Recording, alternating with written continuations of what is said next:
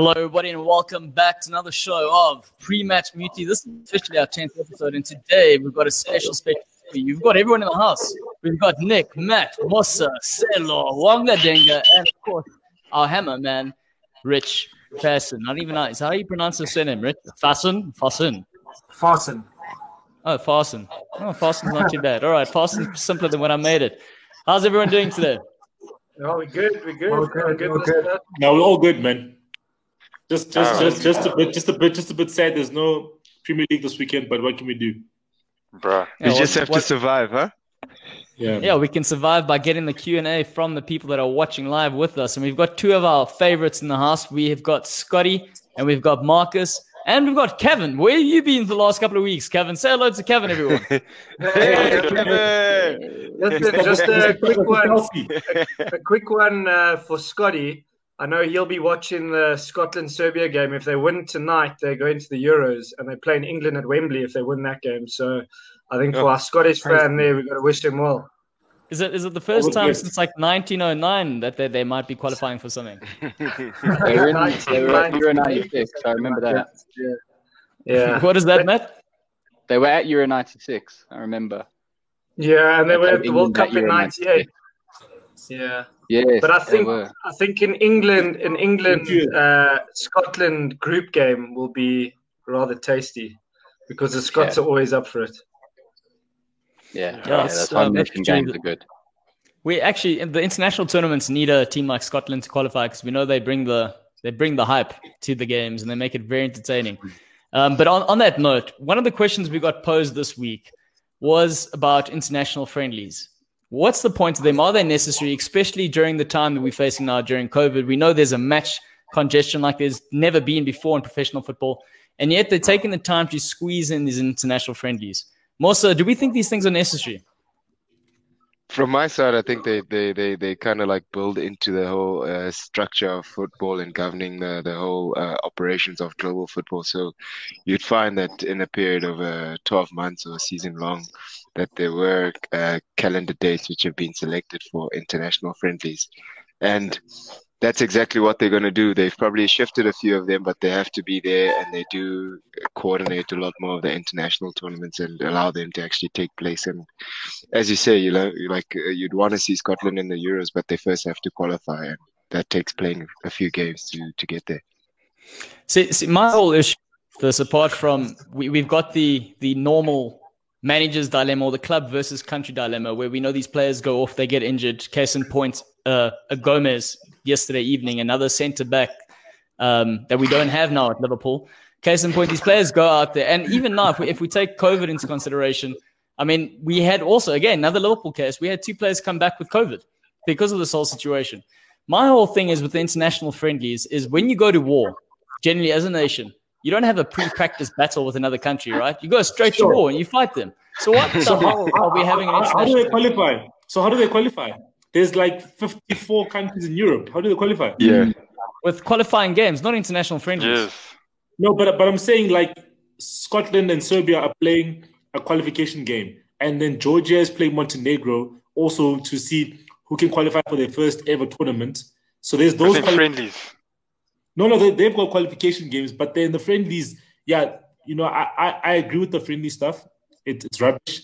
Especially now they're trying to squeeze in 3 games in such a small space of time. Because France and Portugal and then played yesterday. Then they're going to play Saturday, and they're going to play again next week, Tuesday, Wednesday, and then the guys are only going to go back to their clubs on Thursday. And then there's the guys in South America. It makes sense. It's World Cup 2022 qualifiers. There's 9 teams in South America. Only 4 qualify. Number 5 goes to a playoff. That makes sense, you know what I mean? But the Nations League, I don't like it. But I think UEFA tried their very best to sort of get rid of null and void sort of matches because there were a lot of null and void matches. So this is why the Nations League was sort of put into place. So there was strength versus strength. You weren't having a set of friendlies, and then you've got a big group of, which they still will do, of weaker teams and stronger teams fighting to get into the bigger tournaments. I think there are more purposeful games, if you want to call it that. you see in strength versus strength. But I do understand your point, Claudia. You got a situation now where there's Nation League playoffs, Nation Leagues that from last year that still need to be played, and we're in the current Nations League season. But when there's obviously games where we need to fill, there's an opportunity for friendlies. And I think in terms of where the money's going, well, the idea is for the money to be generated by the associations. That's the purpose of friendlies. Yeah. And then obviously to get sort of game time for players and try different ideas, but they're not getting much money obviously now with COVID. But I think these games are obviously organized well in advance. For me, though, Nick, I think the Nations League's been quite unsuccessful, though. For me, it hasn't been competitive enough because you look at, some of the teams that managers are putting out in the Nations League, and it's like second-string international teams. What's the point? Yeah. So those games might as well be like friendlies. Yeah, exactly. So for me, it hasn't achieved its objective. It's as good as a friendly for me. So I don't think the Nations League's been effective enough. Yeah. No, and I think my issue is the only people watching these games are guys like Kevin who've got money on it. I mean, otherwise people aren't watching. Let's be honest, that's the truth. And yeah, you've got a team, and also like you've got the biggest issue is that we have COVID. This has been a good time. Like all the other businesses that are happening around the world, they've been forced to innovate. They've been forced. Matt knows this very well. He's doing like workshops all around the country via Skype or whatever else that he's using. They've been forced to rethink things. Why hasn't the football industry that is so reliant on people coming to the games and watching things, apart from creating artificial crowd noise and things, why have they not thought of this and been like, wait a minute, isn't international friendly necessary right now? I get like the qualifiers that need to happen for the smaller nations, which can afford to have these games. But the bigger teams, where there's already an argument whether or not they should be allowed 5 substitutions or 3 substitutions. So why on earth is it happening? Wonga, what do you think about all of this? Now, look, I share the same thing as you. I don't see why they should be playing it, and I also agree with Rich as well. Is that the Nations League has lost its objective definitely not achieved. And then I remember also Tony Kroos as well. I just read something that he was also pretty much, but he was complaining about many things from what I read. But I think one of the things he was saying is that if they had asked the players whether they want to play in the Nations League or not, it would have been a different story. They would have said no. But all these guys, he says that all they're thinking about is money. And I think sometimes they must just turn around and try and look at it from a different point of view, because money is shouldn't always be the end game. But in this case, it seems like it is. I get why, like some federations and some associations would want to have some friendlies play, because they've also been devastated by the effects of corona pandemic. So sometimes having the friendlies and having them on the rights, the television rights to actually broadcast these friendlies is a big incentive for the associations as well, where they'd probably then be in a lose-lose predicament if they weren't having these friendlies. Also, from the perspective of the players, like if you play for a small nation who is never going to get to a big tournament, these friendlies are your best chance to represent your country, and especially the only chance to play against real meaningful opposition, the big players.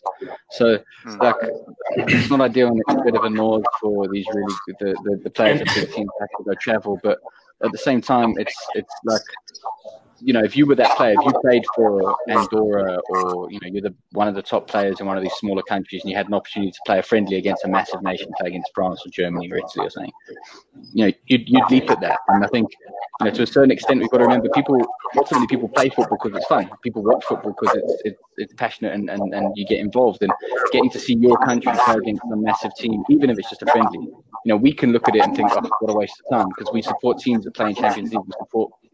We support countries that get to go to big tournaments. Not everyone's in that same boat.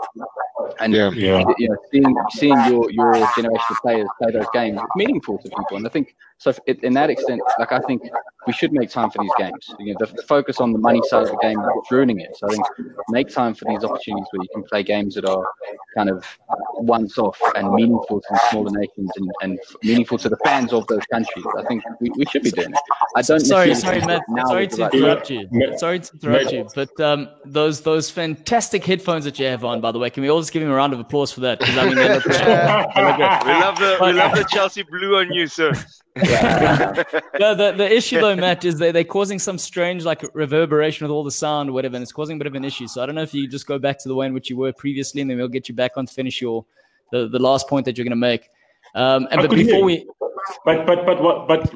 further to what Matt is saying, with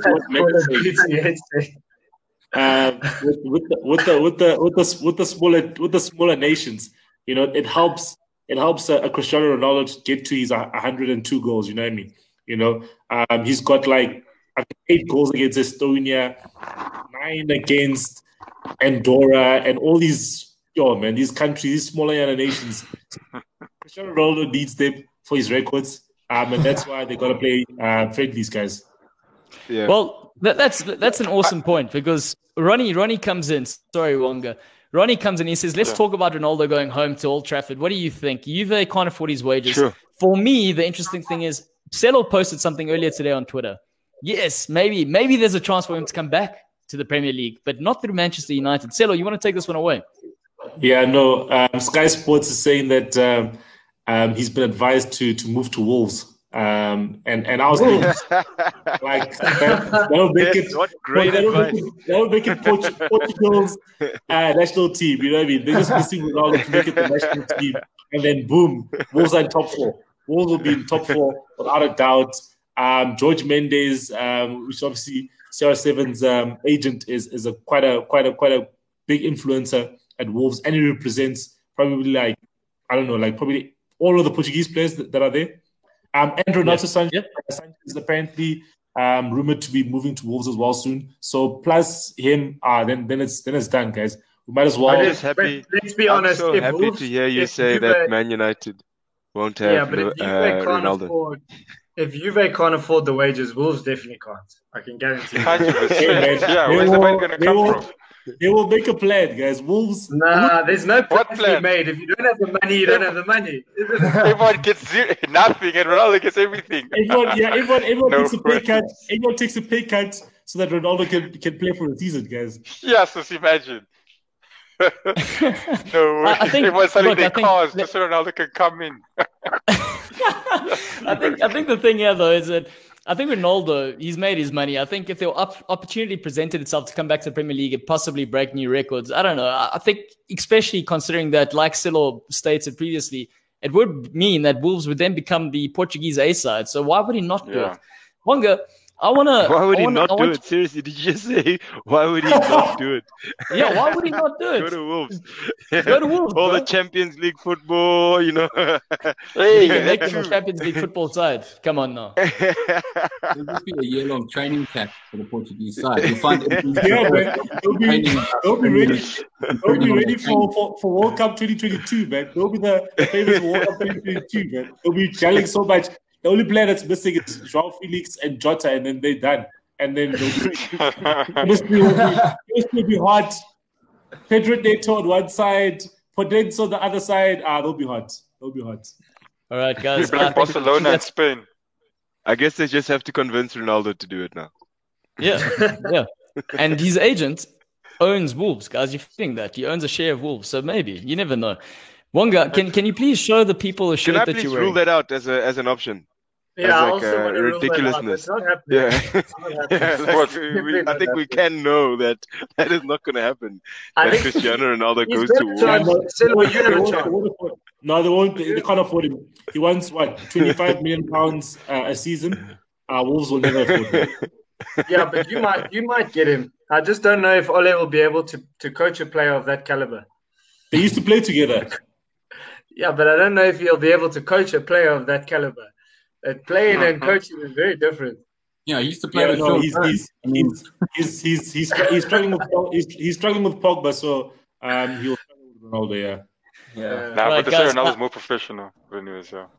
Yeah, exactly. I think Ronaldo will end up doing more of the coaching, and Ole would be like, "Well, very nice, very nice." Wonga, can you please show everyone the shirt that you're wearing, or the top mean this that you have jersey? on?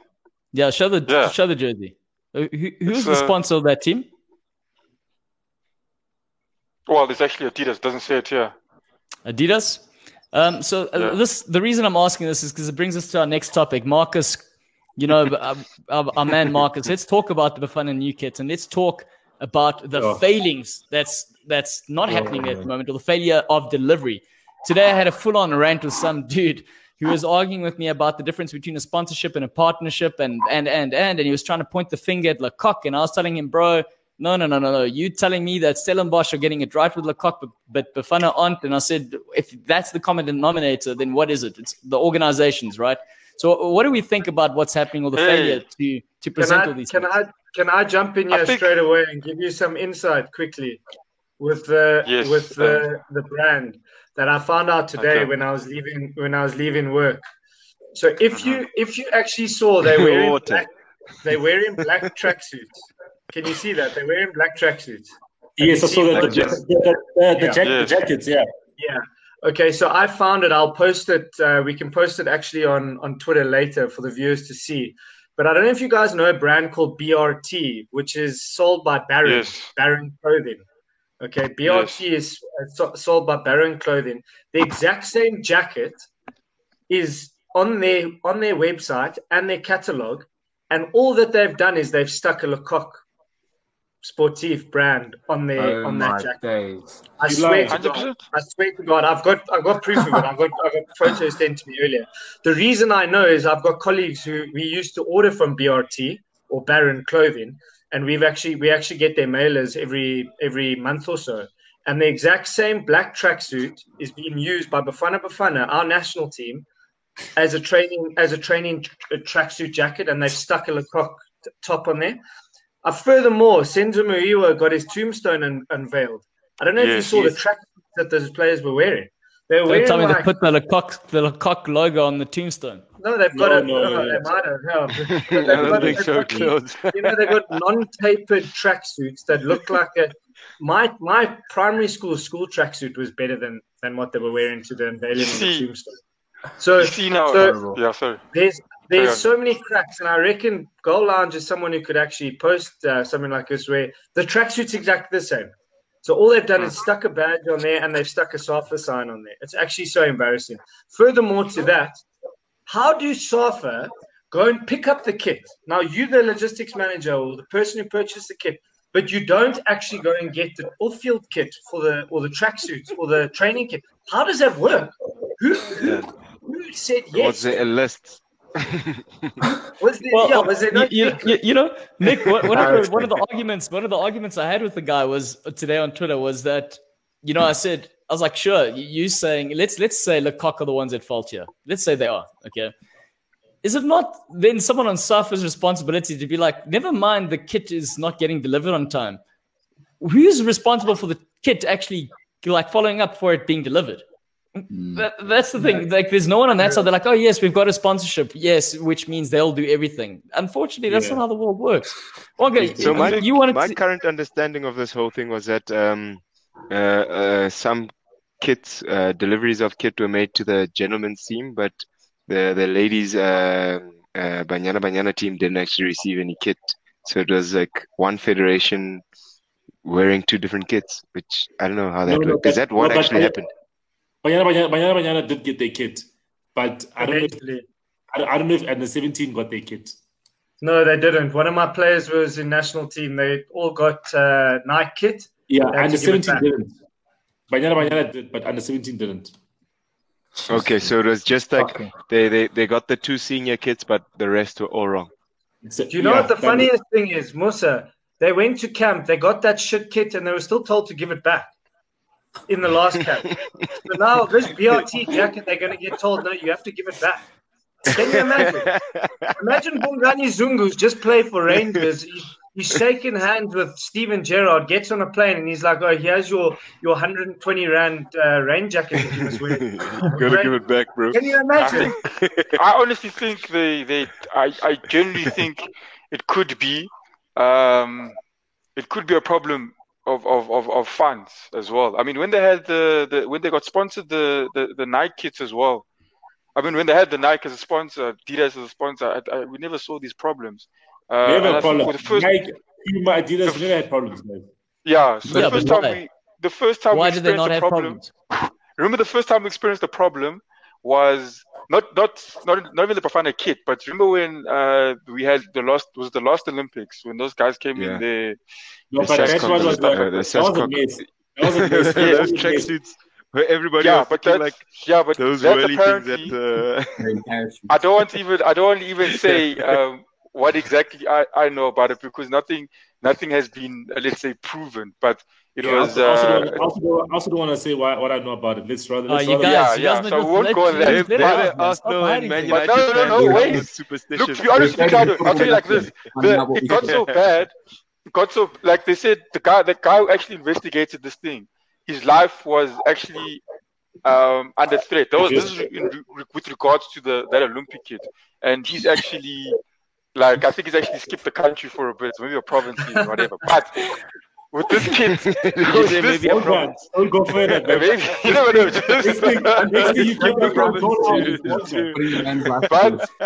But with this African kid, I don't think this is the problem. I see. Look, I mean, Lacoste is getting them to put they won't obviously tell you the truth, but Lacoste is obviously saying that, look, you guys can sponsor us, but there's some problem with actually having, maybe they don't have a design, maybe they can't pay someone to flip and design the kits. No, wait. Let me talk to that. Oh, true. You guys, so when I was asking why, it was more rhetorical. The thing is, if you had to take Nike and Adidas in comparison, right? We know these are bigger brands, big organizations. In South Africa, I don't think they run as great, but they still have more numbers, more manpower. South Africa and SAFA in particular are able to sit back and let all these other guys do the work. Things get done, but things happen on their own time, as things normally do in this country, but more so in SAFA. Now, it still happened because Nike and Adidas knew their reputation was on the line. In this sort of scenario, what's happened is the brand equity, or the value in which, when we're looking at a Adidas and we're looking at a Nike, they've worked out that post-2010 World Cup, they've gotten zero return from sponsoring a SAFA. Yeah. And it's gotten to a point where Lecoq, that are trying to move in to the footballing industry within South Africa, have gone, well, let's take a chance here. Their team probably isn't as big, and this is kind of where the shortfall is happening, is that SAFA are expecting the same sort of treatment they've received from the bigger brands within the country. And the difference, again, to Nick's point, mentioning Stellenbosch, if you look at just how they've launched both videos, Stellenbosch have taken it upon themselves and going, we've got this sponsor, depending on what was agreed in the contract. We're going to then take the sponsor, they're giving us kit, and that's where it ends, but we're going to make the rest out of it. SAFA have gone, well, they're giving us kit, we're expecting all these other things. Where are all these other things? And this little tiny Lecoq team is going, oh, fuck, we didn't think about half this shit. So... yeah. So anyway, so that's my opinion. Sorry, Matt, you want to say something? Well, I just think it's in a way it's commendable. We live in an era of austerity and COVID, and there's not a lot of funds about, and Bafana are leading the way. They're like, look, you don't need kit to play football. You just need a football. So, it doesn't even have to be the country's colours. It's like when you go back to high school, when you're doing practice high school and it's shirts and skins. Bafana are like, what? We don't need a shirt. You guys are ready. And we can play. Yeah, but it's yours. Matt, I love the way you see it glass half full, man. That's why Matt's. Yeah, that's why we've got a Spurs fan. They have to see the glass half full. But guys, honestly, on my point to finish, it's I know it's like we can laugh at it and stuff, but on honest truth, it's for me when I look at it, it's actually it's a flippant disgrace. Not to change the tone on it, but geez, Oaks, like the other guys, rugby, your tennis, your swimming. Cricket's headed the same way, by the way. Yeah, cricket's worse. No ways. But sorry, continue. Only rugby, rugby's the only thing that's run well in the country. Otherwise, everything else is rubbish. But you look at, I mean, if you just look at, people wonder and they think, they look at the sports and they say, why aren't we winning? Why aren't we doing this? But I mean, if small things like admin, you can't sort out admin. Like at guys spent just to get a kit there on time. I mean, these are small things, you know. If you can't sort these things out, then you can forget about the bigger picture in it all. And that's just my opinion on it, you know. So the other guys, the other countries, I mean, I don't even mention names, but you know, this is. I mean, you know, this is like it's as big as a big business deal. You know, they treat it like that. Yeah. The standard is high, and I think that's just the difference of it. It's actually quite shocking to see how guys. And it's a combination of the patriotism and the pride they take in it, and understand that, you know, they're representing. And technically, if we are saying the whole putting the war analogy in there, they're fighting for their country. But keeping it on to before we move to the Premier League and those sort of questions, we're going to keep it within the national ranking system and international football. Tsapang, one of Selo's good friends, asked the question, and you know, he sees, just to before I pose the question, he sees the world in a very different way. So the question he's asked is that what are the points of the national rankings? Because do they not hinder a country like South Africa to give our players a chance to go play overseas? They hinder countries which are struggling, like they hinder countries which don't have international players that are playing well at that platform. So if you do find like countries that are, let's say, France or Ivory Coast or Senegal or Egypt, they rank fairly highly in the global rankings, and that allows them to then make those transitions over to the bigger leagues a lot easier because they are international players playing on that stage. Whereas if your international country's not performing well, but you're a good performer, it's very difficult to then assess your international caliber when you have to cross borders. I'd say that's my assessment of it. I think they're very meaningful. I think it's okay. It's okay. It's got its pros and cons. I guess the con obviously is that one of the best players in South Africa, for South Africa, I mean, Percy Tau can't get a work permit to play for Brighton, and he's lighting things up in Belgium. He's obviously he was playing in the first division before, was the player of the season in the first division, then going to the pro Jupiler League with Club Brugge, play Champions League, Bernabeu, Parc des Princes, scored they won the league in Belgium, and now he's playing for Anderlecht. He's scored 5 goals, I think, so far. So a player like that could be doing well at a Brighton. You know, I mean, I think he could definitely fit in at a Brighton. I'm looking at the forward line of Brighton. He could definitely fit into Brighton. Yeah. That he can't get that. For me, I think it wouldn't be a direct comparison, but I think your ranking would show how well you guys are doing in terms of your development, whatever you're trying to do in terms of developing your players in your country. Yeah. Whether it's whether you've got a feeder club overseas, whatever it is that you guys do internally, I think it would directly show what's happening in your country. I think England as well. I think we all know that every club there has probably got some sort of development happening in their country, and they fare high top. They're in the top 10. France as well, top 10. Netherlands, I don't think are in the top 10. But there is, I mean, there should be in top 20. But I mean, there is obviously a direct link to what's happening. You get your country, the other African countries who are higher than us, and I'm referring to us as South Africa as well. I'm referring to South Africa in this case when I'm saying a comparison. South Africa pretty low, not doing well. We know how it is in this country in terms of development. Still not really a clear path to football, whether it be feeder club or internally in our country, and we are far off it. So I think it does for us. I think for me, it's actually a good parameter, I would say. No, I think that's a very good point to see pretty much where you are as a country. My biggest issue is I just don't know how they actually, what the formula is for how they award these points. That's one of the things. Like, I understand when they do really well at an international tournament, they get the points and maybe possibly have a friendly, but 1 minute, it's almost like your vitality points. 1 minute, you've got like 300 points. Your watch doesn't sync, and then you've only got 15. I think different games are ranked Agreed. differently. So Yeah. so if you're playing, So and then also that's based on your opposition. So I think like a World Cup game will be worth a lot more than a friendly. Yeah. And then furthermore to that, if you're playing a higher ranked team than yourself, it will be worth more than playing a lower ranked team. I think that's how it is calculated, but there is some sort of formula.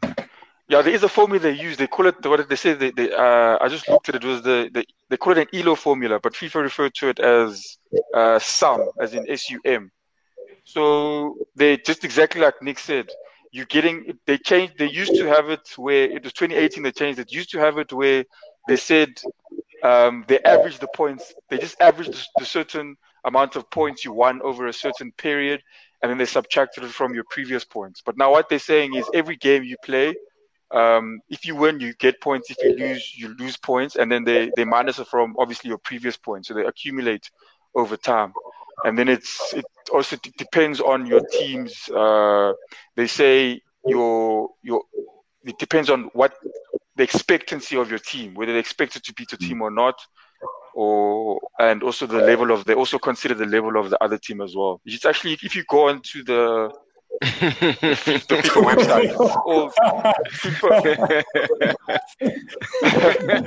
Sorry, Wonga, it's just that came through from Scott Woodhouse. Wow.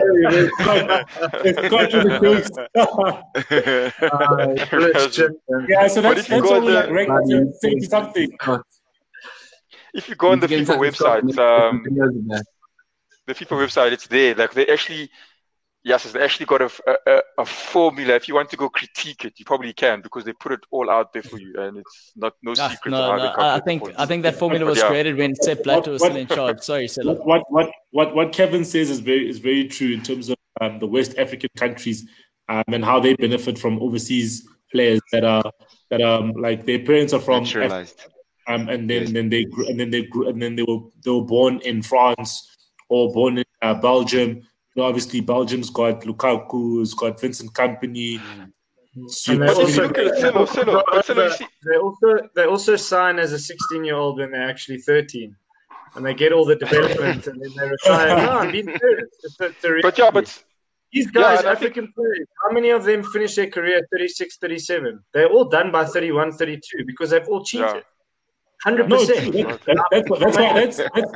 No, Nick, that's why I was saying Naby Keita has so many injuries. Naby Keita has so many injuries because there was rumors that he's older than what he is. And Michael Essien also, there was rumors about that's why he ended his career a bit early and so forth. The legs caught up with him. You know, some players... and those guys have no shame in it. So we're just looking at we saw the glamorous guys get out of it. I'm not accusing them of it, but I genuinely think they have no shame in it. And the possibility of that happening is I think it's pretty high, in my own opinion. And also, but referring to what Selo said as well, like, you know, the guys, they take advantage of guys going overseas and stuff. But I've not looked into it, but don't you think that was all the part of the plan? The parent goes overseas and is going to let his kid play soccer there. Wonga loves his conspiracy theories. I'm just going to... No, but I'm just saying. Like, think about it. And some of the players, they're not there by chance. There's a channel. Some of the guys were playing in Ivory Coast, and they had a channel to go. There was a channel there that took them overseas. It was all part of the plan. You know, all it is about setting it up. Okay. Before I dismiss your idea completely, I guess from certain perspective, there's an understanding because there's a certain way of life. There are low expectations. They've got to work a lot harder, and possibly genetically they have the upper hand. So if they get put into a structure where they can learn at the same rate that the other guys are learning, they can have that advantage. So maybe there is somewhat truth there, but I wouldn't say necessarily that's the reason they go over there. Maybe some of them do, but I don't think in this particular case. No, I'm not saying it's the reason. I'm saying there's actually like a channel there for them. So let's say you're playing there in let's say there's a TP Mazembe, and then they linked to a club in France. Then that's how they feed through. I'm saying that the channel is there. That yeah, the players, we're taking them from there. That's what I'm saying. Simple like that. Yeah, and one of the guys who've taken advantage of that channel is a Sam Allardyce, which is why, Richard, how do you feel about all of this? If they had to cut this channel, West Ham, like Marcus says, West Ham probably wouldn't survive. Oh yeah, absolutely. We love our overage players, our has-beens, bringing them in 5 years too late, just because of the name and the title. I've pulled my hair out year on year. Watching us bring in some really has-been players. I think Our last 30 strikers that we've brought in, I don't think one's managed to score more than 10 goals in a season. And that just says everything you need to know. We've had Benny McCarthy 5 years too late. We've had Mido 5 years too late. It's just been a disaster. Now Seb Haller's also struggling, but who knows? Maybe he can be the one to break the hoodoo. And then you guys even Zabaleta after he left City. You know what the worst one was for me was bringing in Arbeloa at 36 years old, just because he'd won a World Cup and a Champions League and it was such a big signing. I think he played 20 minutes and then he was done. He didn't play again for West Ham. And we were paying him 80,000 Sorry, Richard. I'll let you finish there. We've got a new guy. We've got someone else watching. His name's Christopher Lawrence. Let's give him a shout out. Everyone say hi to Christopher. Hey, how's it, Christopher? All right, now continue, Richard, as you were. He's killing me with Arbeloa, man. It's just because he won a World Cup. So that's what West Ham does. They say, oh, okay, this one guy won a World Cup. I think we can sign it. He won a Champions League. They read the CV, but they don't want the player. You know what? The only good player that we brought in, which was potentially over his time, was Alex Song, and he had 2 good seasons at West Ham where he actually buzzed in the midfield and he was class for us. And everyone said, "Oh, he's done," but he was class for us for a season or 2. So it was great to have him play. But I mean, the Arbeloa one was a disgrace. He literally played 20 minutes, and that was that. He didn't touch the field again for West Ham. So it was mad. Yeah, I was actually left scratching my head the other day when you mentioned that he had played for West Ham because I couldn't remember seeing him kick a ball, to be honest. I must have missed those 20 minutes. Exactly. So now that we've moved past, did someone want to say something? Matt? No, I just enjoy laughing at West Ham. We can do that again if you like. Okay. Do you want to watch the Lanzini goal again, Matt? Should I show you the Lanzini goal? That's not good. Any other game It's very good for you. To move on from the international stuff, we're going to talk about something that I'm very tired of talking about, but it was a question that I think at least 3 or 4 people asked on Twitter, asked us. VAR ruining the game. Where are we right now, VAR in the Premier League as things stand? How do we feel about it? We want it to continue. Matt, what are your thoughts? So I've been thinking about this a lot because, I mean, Spurs have been on the receiving end of questionable VAR decisions, and we've also benefited from VAR. And I think this is one of those cases where what's happened is the technology has moved on quicker than we've adjusted our rules and processes and stuff. Because, like, for example, the Leeds offside, the Bamford offside the other day, where he's pointing to where he wants the ball, and that puts him offside. That's ridiculous. You know, but if you allow a ref to interpret that, they shouldn't be giving that offside. But because the technology is now so pinpoint accurate, they're making these weird calls because we're implementing the rules as they stand to the letter of the law, and we've got pinpoint technology. The technology has actually shown the shortcomings of the rules, and the refs are kind of. They're not doing a great job of also trying to influence it. So we almost need, if we're going to have VAR, and I think the technology is a good thing. There are instances we can all of us have got at least 1 or 2 instances of watching our team knowing that if there'd been a replay or some sort of technology, we would have got a goal. My personal one is the goal against United. I can't remember however many years ago now. It came from the halfway line. It bounced over the line. Carroll was the goalkeeper. I remember that one. Yeah.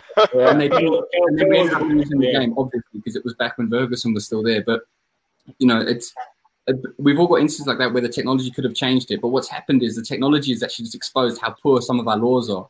And I think we need to go back and say, if we're going to take advantage of this incredible technology which exists and is available to us and it can improve the game, then we need to think about rules and laws that apply the technology. The difficulty there is that then you'll end up with separate rules for the Premier League compared to the lower leagues where they don't have that technology. And I think that's where we've reached that point where we're now saying that maybe the elite level of the game needs to have slightly different stuff. If you think about, they've done it with cricket. You know, at the club level, you don't have Hawkeye technology available, but they've got it at international level, so they're able to use it and they're able to have that review. Maybe we need to have a 2-tier system for these kind of things and different levels of interpretation. But because it is a shame. It's ruined. This season has been horrible for that. And it's almost like we're blaming the technology when actually there are instances where the technology has made a really important difference. Yeah. But Matt, you mentioned the tech, which is great. What boggles my mind is, for example, the offsides. Are you seriously telling me that the richest league in the world cannot just get a side angle? You know, when you have a sprint finish? Yeah. Surely that would, take out any inconsistencies we'd have with offside. You pause the ball as the ball's being played. You get a direct side angle. Every club it should be compulsory to have side cameras, and you literally look directly across the line because the angles we're getting is like a 45-degree angle, and they're trying to draw perpendicular lines down. Plus, the lines are way too thick. I mean, that's just basic stuff that surely the Premier League, with the money they've got, can get right. So for me, the offside, they claim that it's correct and stuff, but I still think, especially the Bamford call, how can Mike Dean in the VAR room be sure 100% that Bamford's offside? It's just mind-boggling. And then they couldn't see Seko if he was in the same line. That's the best angle they had. Best angle, damn, man. Yeah, the technology is there, supposed to create certainty. That infuriated me because the handballs are cool, man. Listen, the Wolves, Leicester, Man City, and Liverpool. It was consistent. Same handballs were consistent. Yeah, but the rule was ridiculous. The rule was not a football rule. Claudio, listen. The application, Claudio, sure, the application is consistent, but the actual rule is ridiculous. There's consistency there. The thing that infuriates me are like the handball. I mean, the handball of what's this Carroll against Spurs. You know what I mean? That was a good call. Hey, let me look for one way. That was a good call. But Claudio will be. But the offside one for Bamford, guys, that was ridiculous, man. And but Selo, to agree, needs to have side cameras so they can actually see. But every club would then need like 300 cameras across the length of the pitch. No, you just have one camera that can move along. They've got the spider cam. Of the pitch, even a spider cam that's 360, and you just get a side view. It's so basic, You can have a camera. You can put a chip in a ball as well, and the camera. No, you can. There's actually technology, and the camera actually can move in relation to where the ball moves, which theoretically should.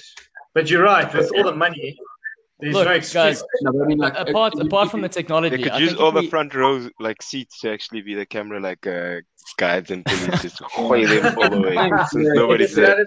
We thank camera on.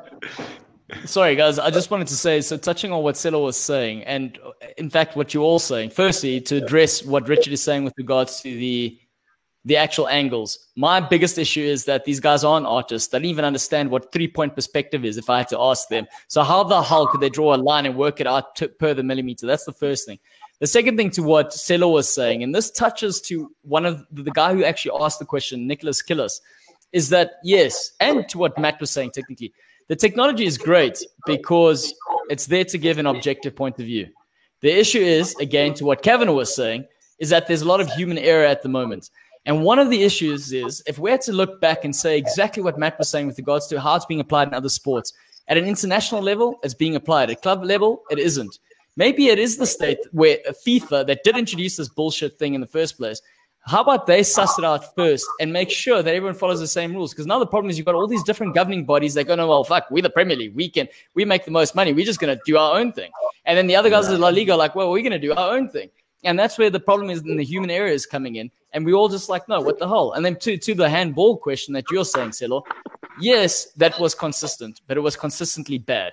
And the issue is that we currently have a top 50 highlights of terrible VAR. Mosa, you having a good chuckle. You chuckle at most things, so I'm never sure about what's going on in your head. What do you think about this?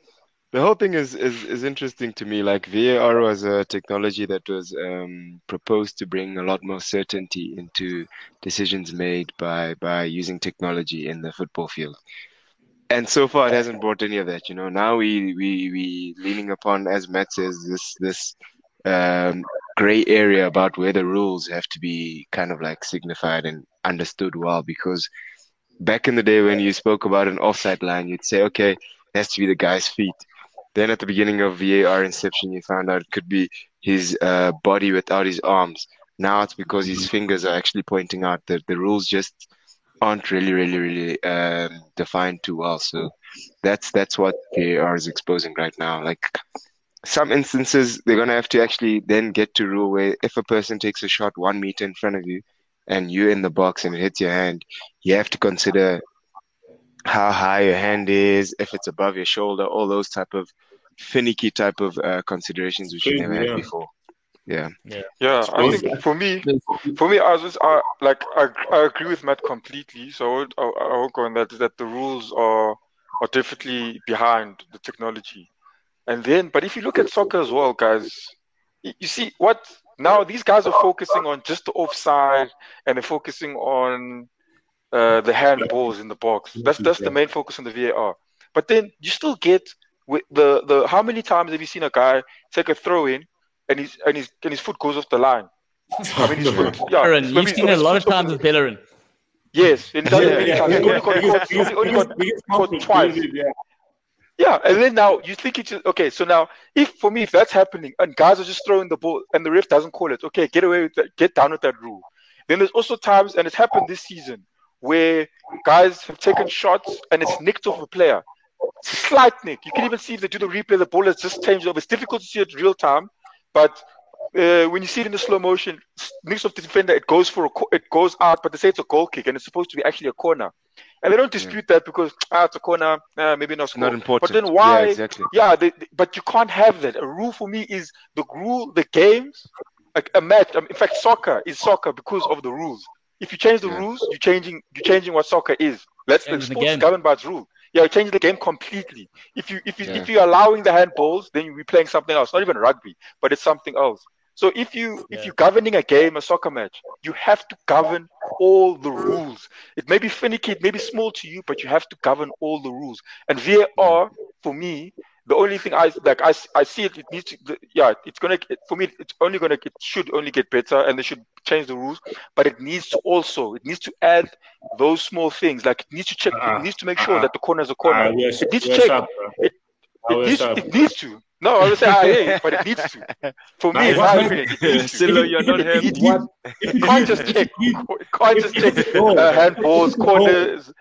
Offside. They can check what happened the last 10 seconds before the goal. That's cool. But now we need to check the foul throws. Come on, man. We have to police if Bellerin is doing things properly. Hey, but that's what I'm saying. Clean by making sure they pick up their litter, my friend. But Richard, you wanted to say something? Yeah, no, what? Sorry, Richard. Sorry.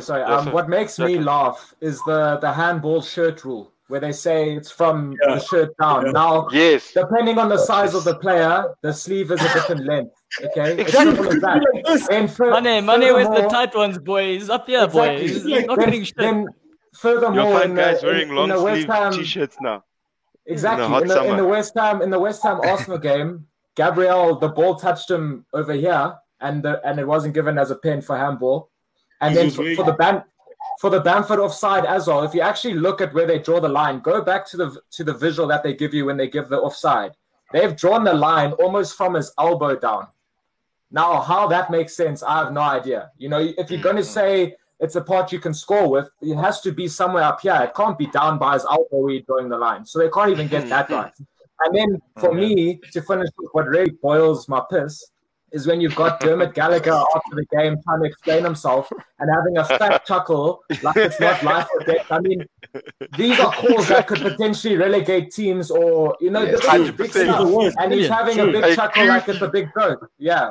And that's really so true. The referees don't see the significance of their decisions. The decisions that they're making are very, very vital to the team's survivals and the team's occupancy in the Premier League.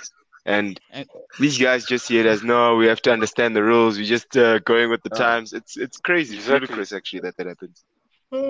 Yeah, man. And then take COVID in the mix as well. So these clubs, some of the smaller clubs are bleeding money. And if they get the wrong sort of thing down, then they're really, really screwed. I think, and before we move on, I saw that comment coming. I saw that one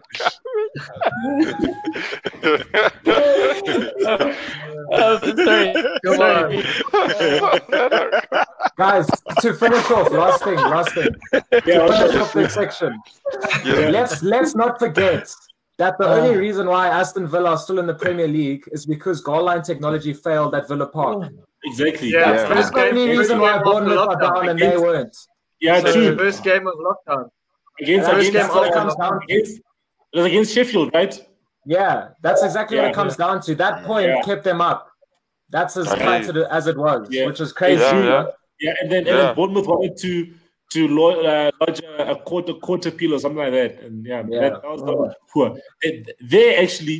They should have actually the VAR person should have told the ref that, hey man, goal line technology wasn't working. Can you please have a look at the monitor?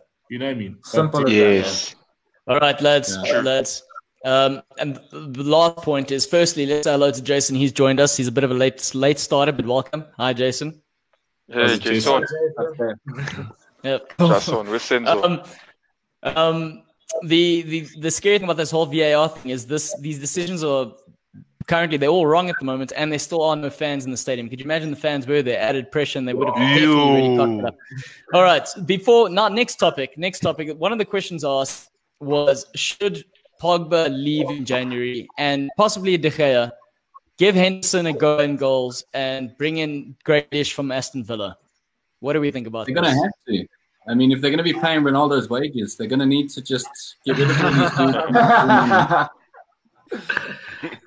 I'm an advocate for Pogba. I think I wouldn't get rid of him. I think he can come right under probably the right manager. De Gea, I think Henderson is good, but can he do it at a big club? If you want to call it a big club, the pressure is different. It is very different to Sheffield United. I still have no clue why he's been selected for England. It is Gareth Southgate typified by that call-up. The man hasn't kicked a ball this season and he still gets called up. And actually has a chance of starting, I think, or is Pope starting? I'm not too sure. I do think Pogba. I think Pogba on his day is a game changer, and I know it is on his day. But I just think there's a play in there that a good manager can make right. Is only the man to do that? I'm not so certain. And is Mourinho that person? Mourinho is either that person or he's completely the opposite person, because I think that's I think he was written off by Mourinho. And when you get written off, you get written off. But I think if you could bring in someone with an open mind, I think Pogba is the type of player at his age and what you spend for him as well. I just don't see how they're going to just flog him. I don't see it. But for a business decision, I don't think it makes sense. And I do think he can come right. Just my opinion. De Gea is still world class. Are they going to try and go another route? De Gea has saved them so many times. It will be tough just to chuck him. You see, I don't need to say anything more. Nick said everything. I agree with Nick 100%. I can't fault Nick's arguments. David De Gea has been the best goalkeeper in the Premier League for the last 10 years. And he's been in so many team of the seasons. He won Player of the Season 4 years in a row. You can't sell him. You know what I mean? He's earned his wages, his current wages. The opportunity for him to leave was when Real Madrid wanted him, and the fax machine didn't work. But Silo, what do you do with Henderson then? What's the situation? Henderson felt that he could challenge De Gea. Have loaned him out. They wanted to loan him out probably, but I think Henderson to stay and challenge De Gea. And I feel that he should actually be given another loan because he's 23 years old, guys. He's 23. He should learn. He came through the Man United development. It's a long-term project with him. He can come back at the age of 25. He can go for a 2-year loan somewhere and come back at the age of 25. De Gea will probably be 33 then. Yeah, probably 33 by then. And then maybe he can, slot in slowly, but do a 50-50. You can do a Champions League. Like how was it Diego Lopez and Iker Casillas at Madrid? The one would keep Champions League, Copa del Rey, and another one would keep in the league. They can do that in 2 years' time. But for now, as Nick said, like keeping for Sheffield and keeping for Man United, it's not the same thing. You know what I mean? And De Gea has gone through that hard yard keeping for Man United, like when he was still like very thin, and having challenges in the air and everything. And he worked through those challenges, and then he became a top keeper. So Henderson still has a long way to go, man. He's still young. He must go on loan. That's what I feel. And then Pogba, Pogba. It's I've been shouted at on Twitter for defending Pogba. People were calling me names and man. Where's Nick? Why isn't Nick backing you up? He always defends him on the show. I don't know. You're hiding there in Twitter on the tweet streets. These are like Man United, Twitter streets where guys are tweeting about Pogba and saying they should go or whatever. But listen, Pogba has had 4 seasons, I think, at Man United, and of those 4, that's a long time. He's been fully fit for 3 and a quarter. Let's say 3 and a quarter, 3.5 seasons, where the half was last season. And he had one of his best seasons where he made the Premier League team of the season. He was the best player in the Europa League. Man United second. He scored 16 goals, 10 assists. He beat Yaya Touré's record of most goals for in the last whatever. But at the end of the day, he's a world-class player. But Solskjaer doesn't know how to use him. And Solskjaer, the biggest problem right now. This is my last point. With Solskjaer. Solskjaer has 2 players for one position, at centre back and at centre mid. So basically, Maguire and Lindelof, right? Those 2 are basically playing for one spot. If you understand what I'm saying, if they had another capable defender next to them, right, and then in front of them, Fred and McTominay, those 2 shouldn't be playing together.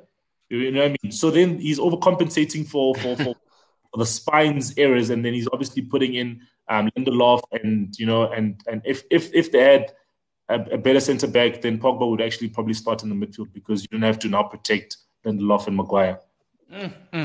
Marcus asking all the hard questions there. Sorry, Musa, you go ahead.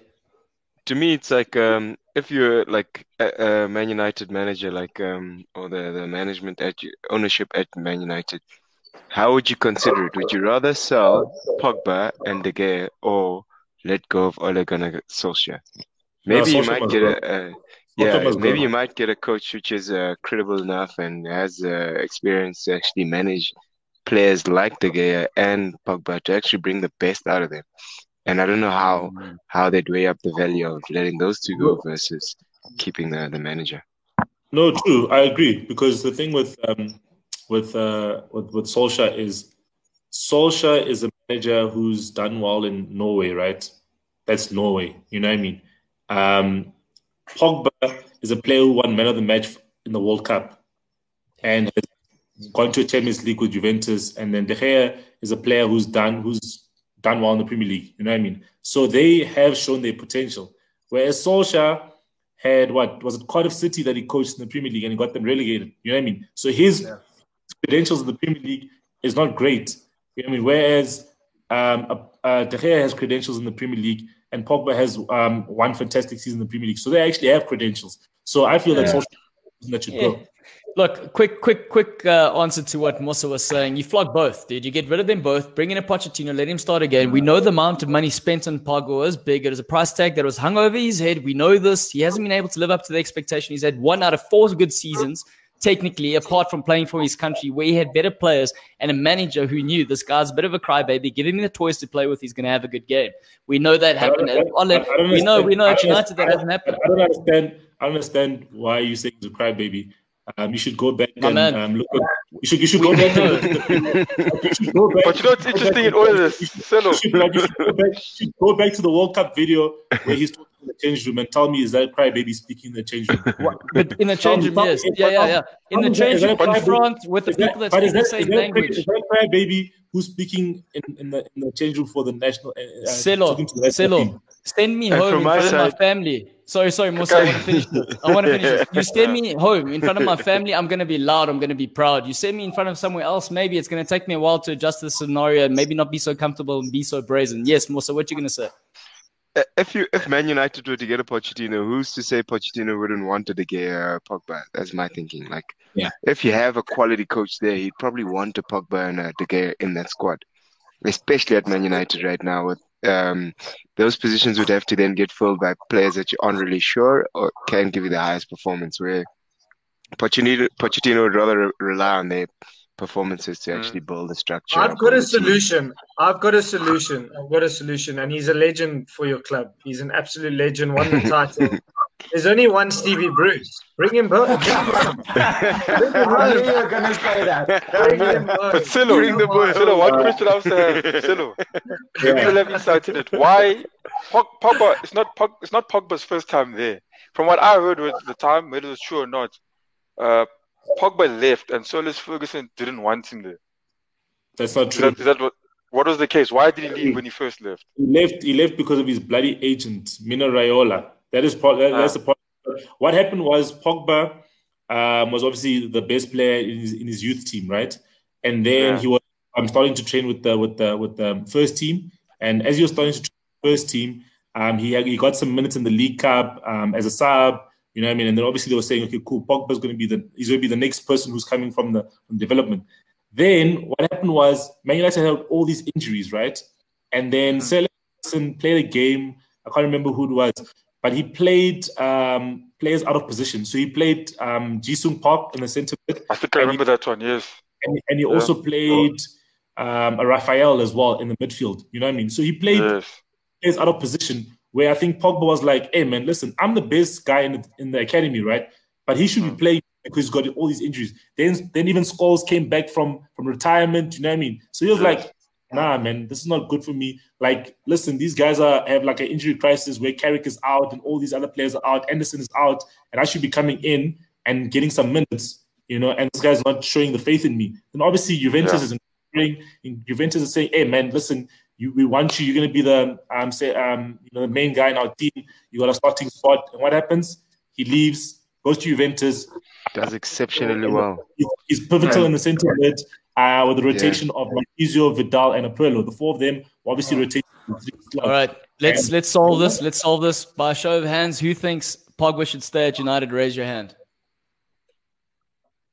All right, there you got it. 4 out of 7, guys. Pogba stays. That's how it happens in Goal Lounge. I mean, United can just speak to us. We'll let them know. Better watch this. That's true. Marcus has a point. Raval Morrison was the next big thing to come out of United. Ferguson said he was the most talented player he'd ever seen in the academy. That's true, but I'm trying to think if they were in the same year. They were, because I've seen Instagram photos of them in the same team. But Raval Morrison didn't have the mentality to make it. Yeah, they were in the same. They were in the same team, and with Lingard and Jesse Lingard. Yeah. But Raval Morrison did score a great goal at White Hart Lane, so I'll give him that one. Because Raval Morrison didn't win the World Cup. He hasn't been involved in Champions League finals. It's all nice hearsay and stuff, but like you don't necessarily need just hearsay about what people can do and to assess their capabilities. You actually have to see them win things and actually get the performances under the belt, and that's what it's about. Like Pogba's move away from Man United probably helped his career tenfold. Similar to Salah leaving a Chelsea type of structure. It wasn't going to be best fit, or even De Bruyne. Like they need sometimes. That's why you loan out players that are young. Yeah, exactly. That have the potential, but haven't been able to express it and fit into a team where already the matured players are taken favor of. So sometimes you need to give them the opportunity to go venture outwards and go do the best where they are. And if they win everything, then those are good players. That's the mark of a good player. Yeah, 100%. I agree. And on that note, I think that was a good note to end on. Thank you very much, Mosa.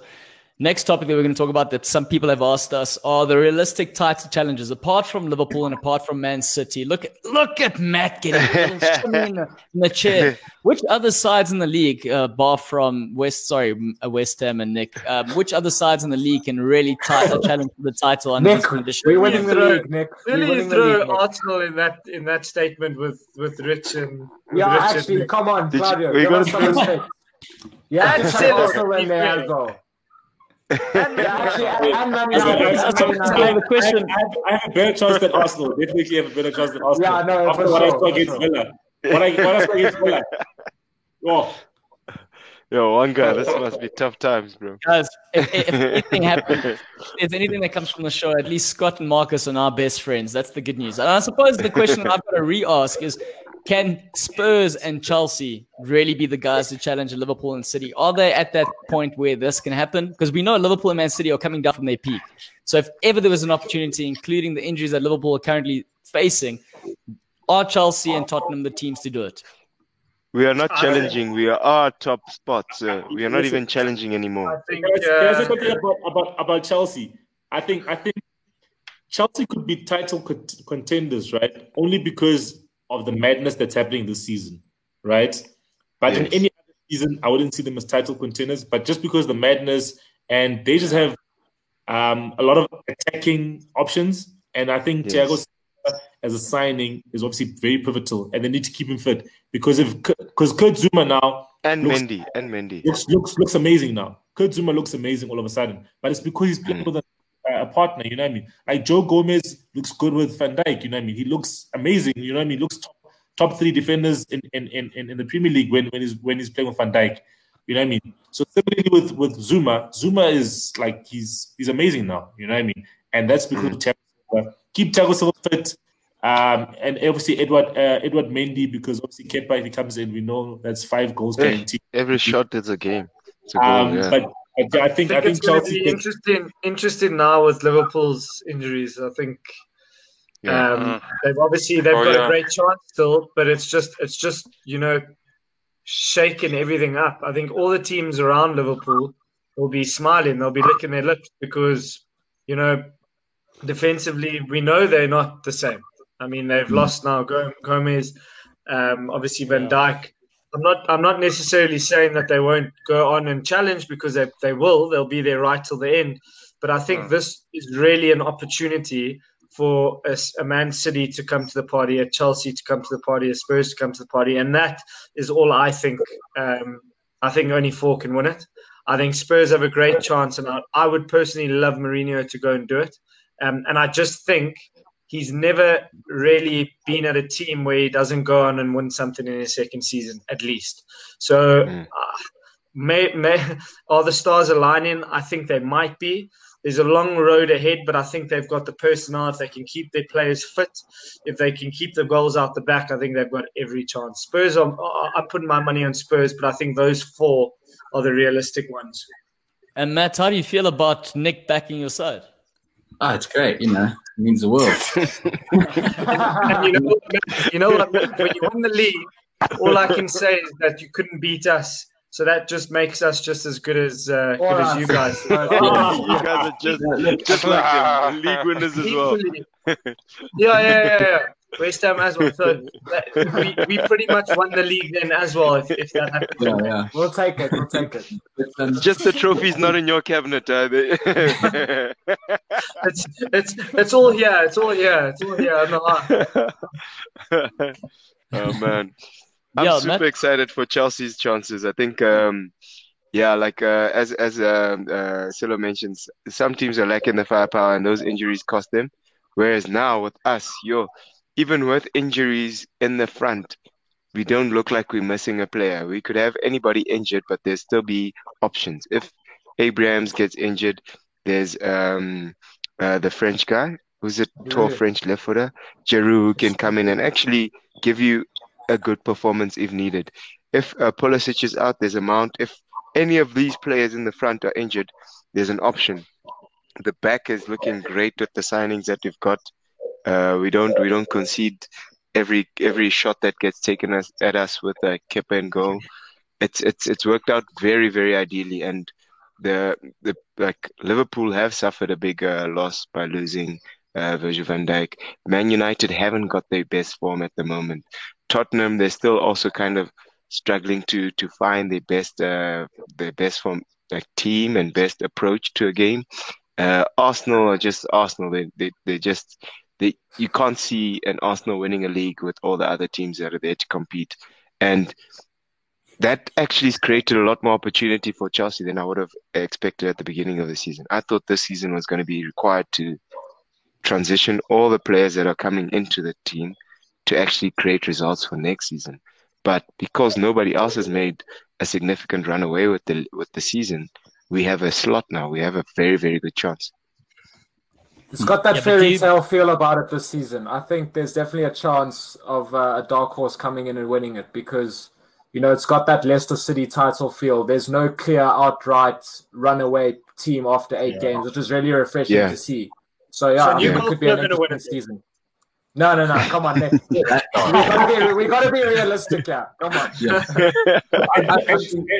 Antonio's injured, guys. Lionel Messi of we were going to win the league until Antonio got injured, but now we'll just push for top 4. It's fine. The Messi of Newcastle United. Thank you for mentioning the runaway train, guys.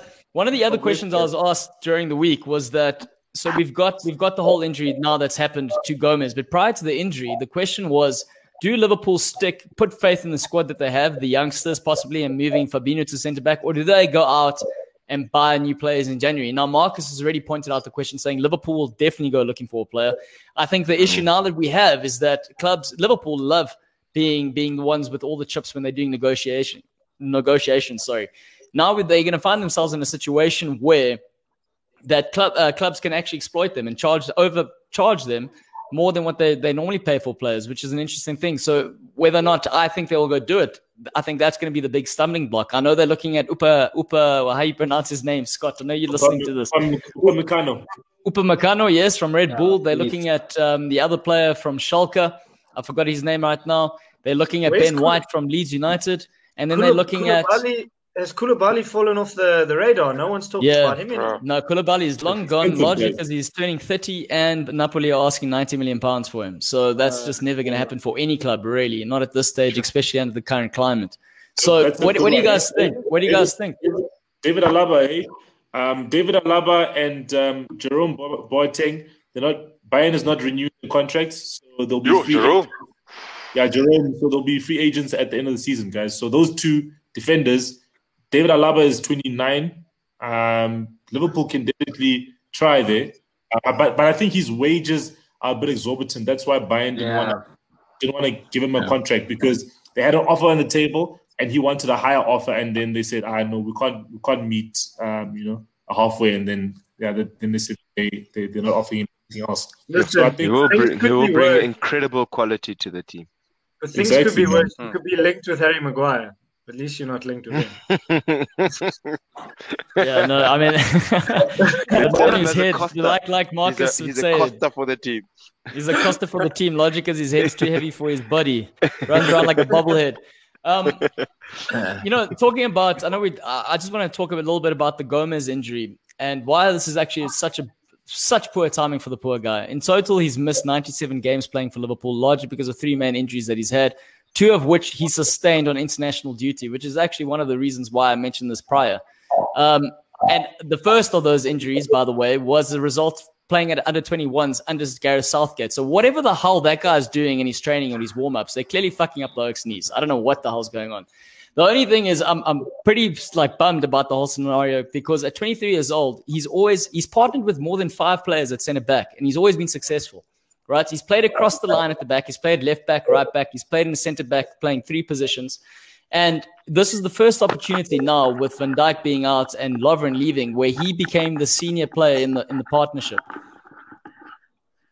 Yeah, Lovren's laughing now. Lovren's having a good laugh. He's having a good laugh at the situation now. He's like, they didn't appreciate me. They didn't love me. Exactly. And now exactly. I still think we're probably better off without him. You guys definitely need to sign a defender, man, because Fabinho, Matip, he's not 100%, man. You know what I mean? Matip could just came from injury. He could take a walk to the shop and get injured. You know what I mean? So I think you need to make a siding, because Matip will definitely get injured in the next 3 months. Yeah, I mean, I'm not disputing that. The guy's he's the type to drop an egg on his leg and he'd get an injury from that. Shay, man, don't say that about Matip, please. I've met the guy. He's one of the nicest people you'll ever meet, I promise you. And his little celebration. Have you ever seen a player? Everyone's going crazy, and he's going like this by himself. Anyway, to move on. So what we're going to do, we're going to discuss. One of the questions that was asked is who has been the player of the season so far? Rich. So no Henderson. Yeah, look, the Henderson. So you want to discuss it? Yeah, but you can't be discussing my team and then now we need to discuss questionable players in Liverpool. All right, okay. So the question was, guys, the question is, Celo's reeling it back and he's throwing the bait out. He wants the fish to take a little nibble. One of the questions asked was, does a Henderson get game time? And I'm looking at you now, Jason. Does a Henderson get game time when everyone's fit? When Keita's fit, Thiago's fit, as well as Ronaldo, Gini and Wijnaldum. 100%. And Fabinho playing centre mid, not at the back. Yeah. So does he get game time? Fabinho won't be able to play centre mid now if Van Dijk is gone. That's so rule him out. No. But say the team's fully fit. The question is, if the midfield if all the players are available, does Henderson get game time? I've got my answer to this, but I'm curious to see what your thoughts are. I think he does. I think he does 100%. too. I think he's one of the most underrated players. That's just my opinion. I don't know why people don't like Henderson, but the job he does. He's from Sunderland. What are you talking about? The job that he does, it's never pretty. It's never pretty, but that man will never give the ball away. He'll never give the ball away. He's neat and tidy. He does the job. I think he's so underrated. I think he's underrated. But the thing is, my problem with Henderson is like when I saw the signing of Thiago Alcantara over to Liverpool, I then saw a problem for Henderson because you mentioned that he doesn't give the ball away. Thiago Alcantara doesn't also give the ball away. He's professional and clean. Thiago Alcantara is also very, very professional and clean. And he can offer as much as Henderson, but just offer you a little bit more. No, But Henderson also, I think Henderson has a job that's more than just playing the game. It's also off the field as well. That guy's driving the team. He's literally telling everyone what to do, where to be. He's encouraging them. He's the coach's reflection. He's literally Jurgen Klopp on the field, basically. Yeah, there's no ways. And you need those kind of players from time to time. Yeah, like I agree that, if you're looking at it, Thiago Silva, not Thiago Silva, Thiago Alcantara, take Henderson off, put him on. But if you're looking at what Henderson offers as a whole, you need that through a whole season. You can't do someone dying. That guy's going to be that person through the whole season. You put that guy on the pitch. There's no way. I agree with Wonga because Henderson, he's one of the players that have been there the longest at Liverpool. You know, he's gone through Dalglish, Roy Hodgson, all those rubbish managers, and he's gone through Brendan Rodgers as well. And you know, so at least he's played under at least half decent manager at Liverpool once, and then now he's the captain. You know what I mean? And he's leading by example. You know what I mean? I think that is one thing that I'll give Henderson is the fact that he's the driving force for Liverpool as the leader, but he does have certain shortcomings in terms of maybe that when you look at Alcantara on the field, that maybe Alcantara is a naturally gifted player. Naturally gifted player. Maybe Alcantara and he's not going sideways all the time or backwards. And Alcantara, exactly what Musa said. And Alcantara and a Fabinho with a Keita or a Wijnaldum would be a natural balance. But I don't think you can leave out Henderson in the big games because he's the leader. 100%. And here's my take on it. It's him and Van Dijk, and now with Van Dijk not being there, Henderson is the only leader in the team. Yeah, exactly. It's Henderson, not even him and Van Dijk. It is Henderson. It's 100% Henderson. And here's the thing about here's the thing, guys. Henderson, you mentioned it perfectly. He's gone through his career, has molded him into this type of player. The success he's had in recent times with Liverpool has validated him as a player and has given him this newfound confidence. Under Klopp, he didn't start from the beginning. Now he's there. When he doesn't play for Liverpool, when Liverpool do not have him on the pitch, I'm going to emphasize that, the intensity isn't at the Klopp's intensity. And Klopp's got levels. There's football. That was before there's Thiago Alcantara. No, but wait. Even Thiago. So now Thiago, for me, Thiago's issue, if we're going to look at man for man, Thiago's a flipping fantastic player, can pick a pass anyway. He's already broken a record within 45 minutes in terms of having the most passes in a first half, or in a second half rather. But what Thiago does is he can slow the game down to his own pace, which works, and it can help unlock teams when they're sitting deeper. What Henderson does is Henderson makes sure that every single player is on their toes. And like I said, and to what Selo was saying, no Van Dijk. Van Dijk's a great leader, but Henderson's the engine in the middle of the park that just keeps them going, keeps them ticking over. So that's my thoughts over it. I think, Claudio, I watched a clip even of, I think probably guys also bumped into it as well on social media, where obviously now you can hear everyone. You can hear everyone on the field.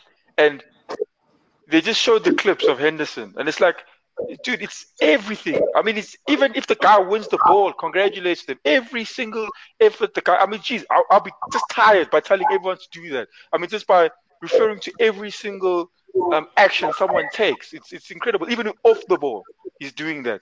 And I mean, some people need that in those games. And I think to take that off, I think Jurgen Klopp thinks long and hard if he's going to take Henderson off the field. If he's not going to start that guy, he thinks long and hard about that. I mean, like, I'm not going to lie. I think every Liverpool fan have had their moments where when things were going well, you go, things are going well, but, we need that little bit extra something. Maybe if we dropped Henderson, then Henderson got injured. And then all of a sudden we start watching Liverpool and we're like, wait a minute, there's something missing. They're like, what's going on? What's going on? And then you see Henderson sitting on the side going, he's not happy. He's not happy. The face he was pulling was the same face, mirrored Jurgen Klopp's face. So, yeah. But let's talk about just quick show of hands. We're not going to go in depth about it because some guys are falling asleep here. We got Pogba versus Henderson. Who do you guys take in your squad? And I'm talking about your personal squads. Hold on. Your personal squads, squads. So They're so different, though. Marcus, Scott has asked a question. Raise your hands. I can't win a Champions League with Henderson. I can't win World Cup with Henderson. So Pogba for me. No. Musa, how can you say this? I thought you knew something. Henderson has won a Champions League.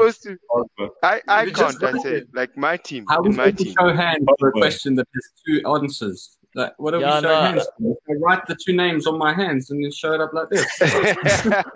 Pogba's the right hand and left hand is Henderson. Right hand. All right, guys.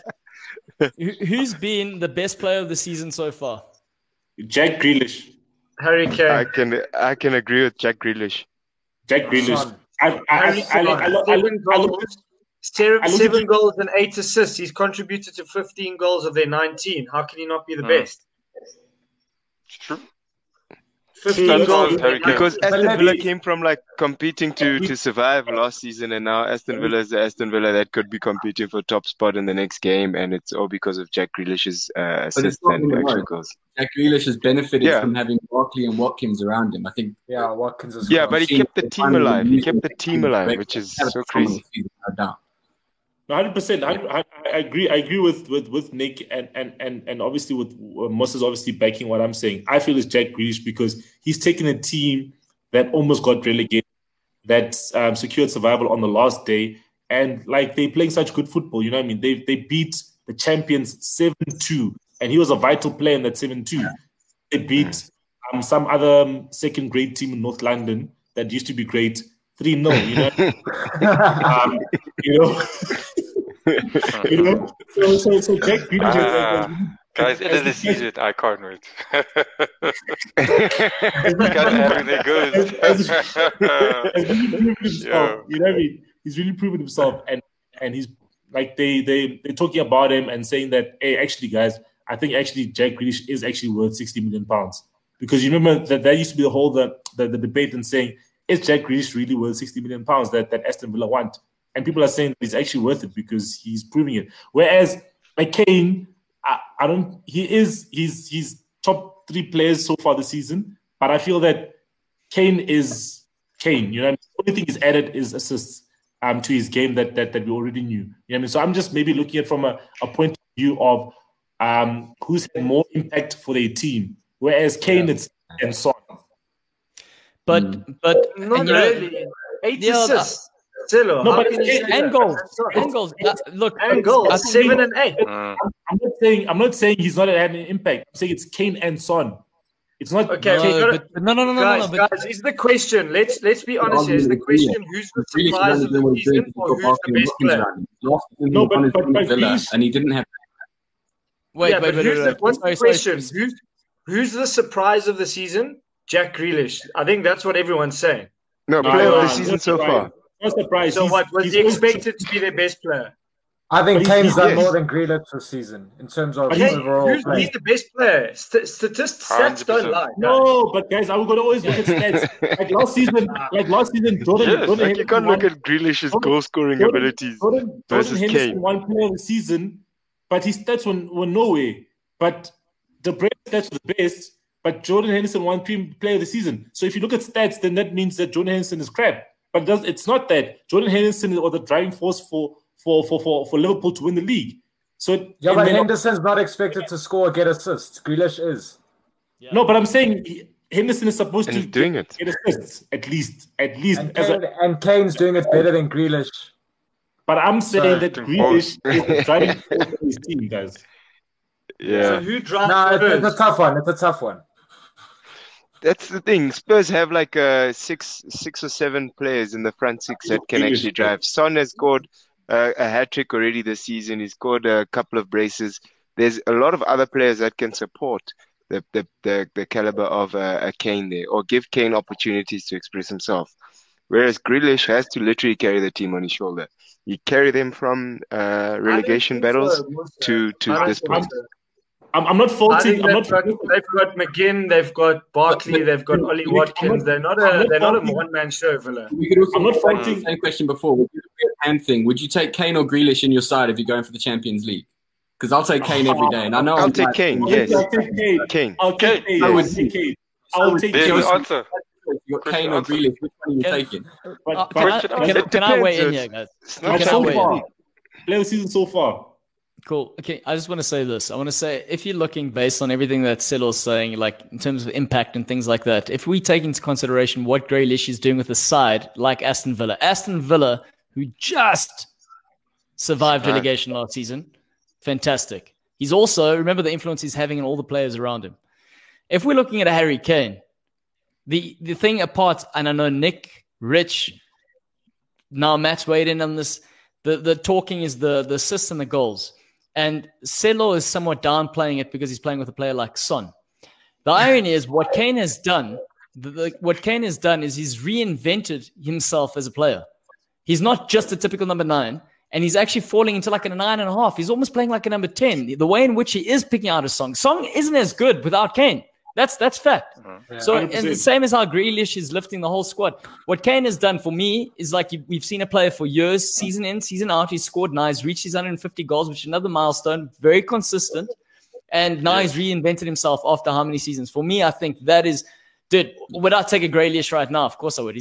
For me, he's more exciting to watch. But in terms of, if we're talking about adaptation and talking about what he's doing, I think, and also having a newfound father in the form of Mourinho. Oh, flip! I can't say no to Harry Kane. He just needs to spend more time on his feet, because as good as a player he is, I just think he drops to the ground far too easily for someone. I can't stand it. Sorry, Matt. I can't stand it sometimes. It's got so bad. It's got so bad. Don't apologize. It's horrible. He's almost as bad as Salah. He's almost as bad as Salah. And that you know that you're falling every single time to the ground, because Salah's actually the biggest diver. It's very funny about United talking about getting unfair penalties. Like, Selo, biggest out of the season. Premier League is the biggest diver in the Premier League, and then Salah, and then now it's Kane. You know what I mean? And it's not pretty to watch, man. I suppose, like, if we are going to go into the Grealish thing, what's interesting is if you're looking at all his stats so far in these first 8 games, the stats that he's been coming up with in terms of ball carries, in terms of assists or chances created, he's actually in the same talk or in the same fold as a Salah and Kane. The only 2 players in 1 or 2 of the other stats that are better than him are a Salah and a Kane, which also shows that the making of this player, whoever does not, if the United don't come in for him at the end of the season, I'm going to be mind blown. That's the He's signed a new 5-year contract, guys. Come on, they're going to want 100 million now. Already moved from Villa to, and he'll be worth it. Exactly. Yeah, Matt, and that's you're a spot on. consideration I'm putting at the back of my head. Like, like generally good players play very well around very good players as well. They get better and better around the company they keep. Yes, Grealish has like Barkley and the rest that have just joined him now at Aston Villa, but it's still a very big ship to steer, especially when you're like one of three people who are going to hold the ship forward. Whereas at all these other clubs, these guys are set to compete for top four, and now that Aston Villa's there, it's like he's carrying the club to compete to there. That's why I see him as a more valuable player at this current point in time for Then we teams in could the say English Premier League. Callum Wilson. Callum Wilson's been the best player then. Nick, we're having a serious chat. We're having a serious chat here. So. Grealish just scored 4 goals. Okay, no. So that's perfect. And No. I like that, Nick. I like that because let's talk about the next topic. And the next topic is who is the player who's actually had a great start to the season, but he's completely underrated. That's the next question. Let's go for it. No, but for me, it's Dominic Calvert-Lewin that's had a great season and is underrated because if I think about it, guys, like who expected Calvert-Lewin to be the second leading goal scorer, second leading goal scorer in the Premier League? I think he's on eight goals. Tied top, I think. He's tied top with Kane and Salah, I think, right? So he's got into the England team. First call up, so you can see that this is actually only point where he's actually been hitting form because it's his first cap for England and so forth. Whereas Callum Wilson has played for England before, so we actually do know of his credentials. But Calvert-Lewin, for me, I think that's the guy. Cheers, Scotty. Thanks for joining us. Dang, good point there, Silo. I like that. We're going to end off. We're on our last topic, and this is going to be nice and easy. Or is it? The first manager to get the sack. Wonga, we're losing you there. It's past your bedtime. Let us know what you're thinking. No, I'm thinking. That's the thing. I look at this question and I don't know. I think, to be honest with you, I think every manager makes it till the end of the season. To be honest with you. Yeah. Ole Gunnar Solskjaer will never. This is the Premier League. Ole. Especially with Pochettino talk, the players. But who like gets even these sacked? considerations I of the players leaving. Okay, the top. If I look at the top 6, I think I know everyone says Ole's gonna go. I don't think Ole's gonna be gone. I think he's gonna stay there the whole season. Next year, the first person who should get sacked is Steve Bruce, but he won't get sacked. He's doing okay there, man. I just don't know. I would love him to be sacked. I would love for him to be sacked. I think for me, I think it's going to be Ole. Or if we're looking at the bottom of the table, I think you're right, Matt. I think a Bilic or a Sean Dyche are in a bit of trouble. Yeah, I think Bilic one of the bottom teams. Yeah, I think Bilic. I think he looks the most at risk to me at the bottom. I think Dyche has earned quite a lot of goodwill with Burnley, so I think they'll stick with him till quite late. I think they'll probably end up going down with him and then sack him in the off-season. I think Bilic could go. He's the kind of man, we've seen him before at West Ham and other places where he goes through streaks and he's in a bad rut with West Brom. They're not looking like they're going to change anything. They look like a side on the way down. I think they'll twist early. They'll probably be the first, and it will trigger a string of other like bottom and mid-table sides getting rid. But I think Bilic looks good to go first because Ole should be first. If he wasn't Solskjaer, I think he'd have gotten sacked first. But the fact that he's the old boy, the golden boy, I think he'll end up sticking about longer than he should, which will damage United's season. I think Bilic will go first. I don't think Ole will make it to the end of the season, but I don't think he'll go first either. Yeah, I think Scott Parker's also in trouble as well. He'll dance on all that game. But is he not? I think he's he's a Mr. Fulham though. I think he's loved there. The fans love him. I think they would maybe go down with him and even try again. No, the thing is, he's in that mold. The thing is at Fulham, they run by a clown. They run by this guy. I think he's only a couple of years older than us, and he's owns like some NFL side. And he just makes he's so impulsive with these decisions. He owns the Jacksonville Jaguars. Yeah, there we go. Yeah. He's a American Pakistani. Yeah, they clashed, but he tweeted something about not signing a center back and whatever and all that nonsense. Then after him and Parker don't get on though as well. Yeah. That's why I could see him getting the sack, especially if they don't pick up any results. I don't even know that. Especially if Lookman's trying to do a Panenka against Fabianski. What chance do you have?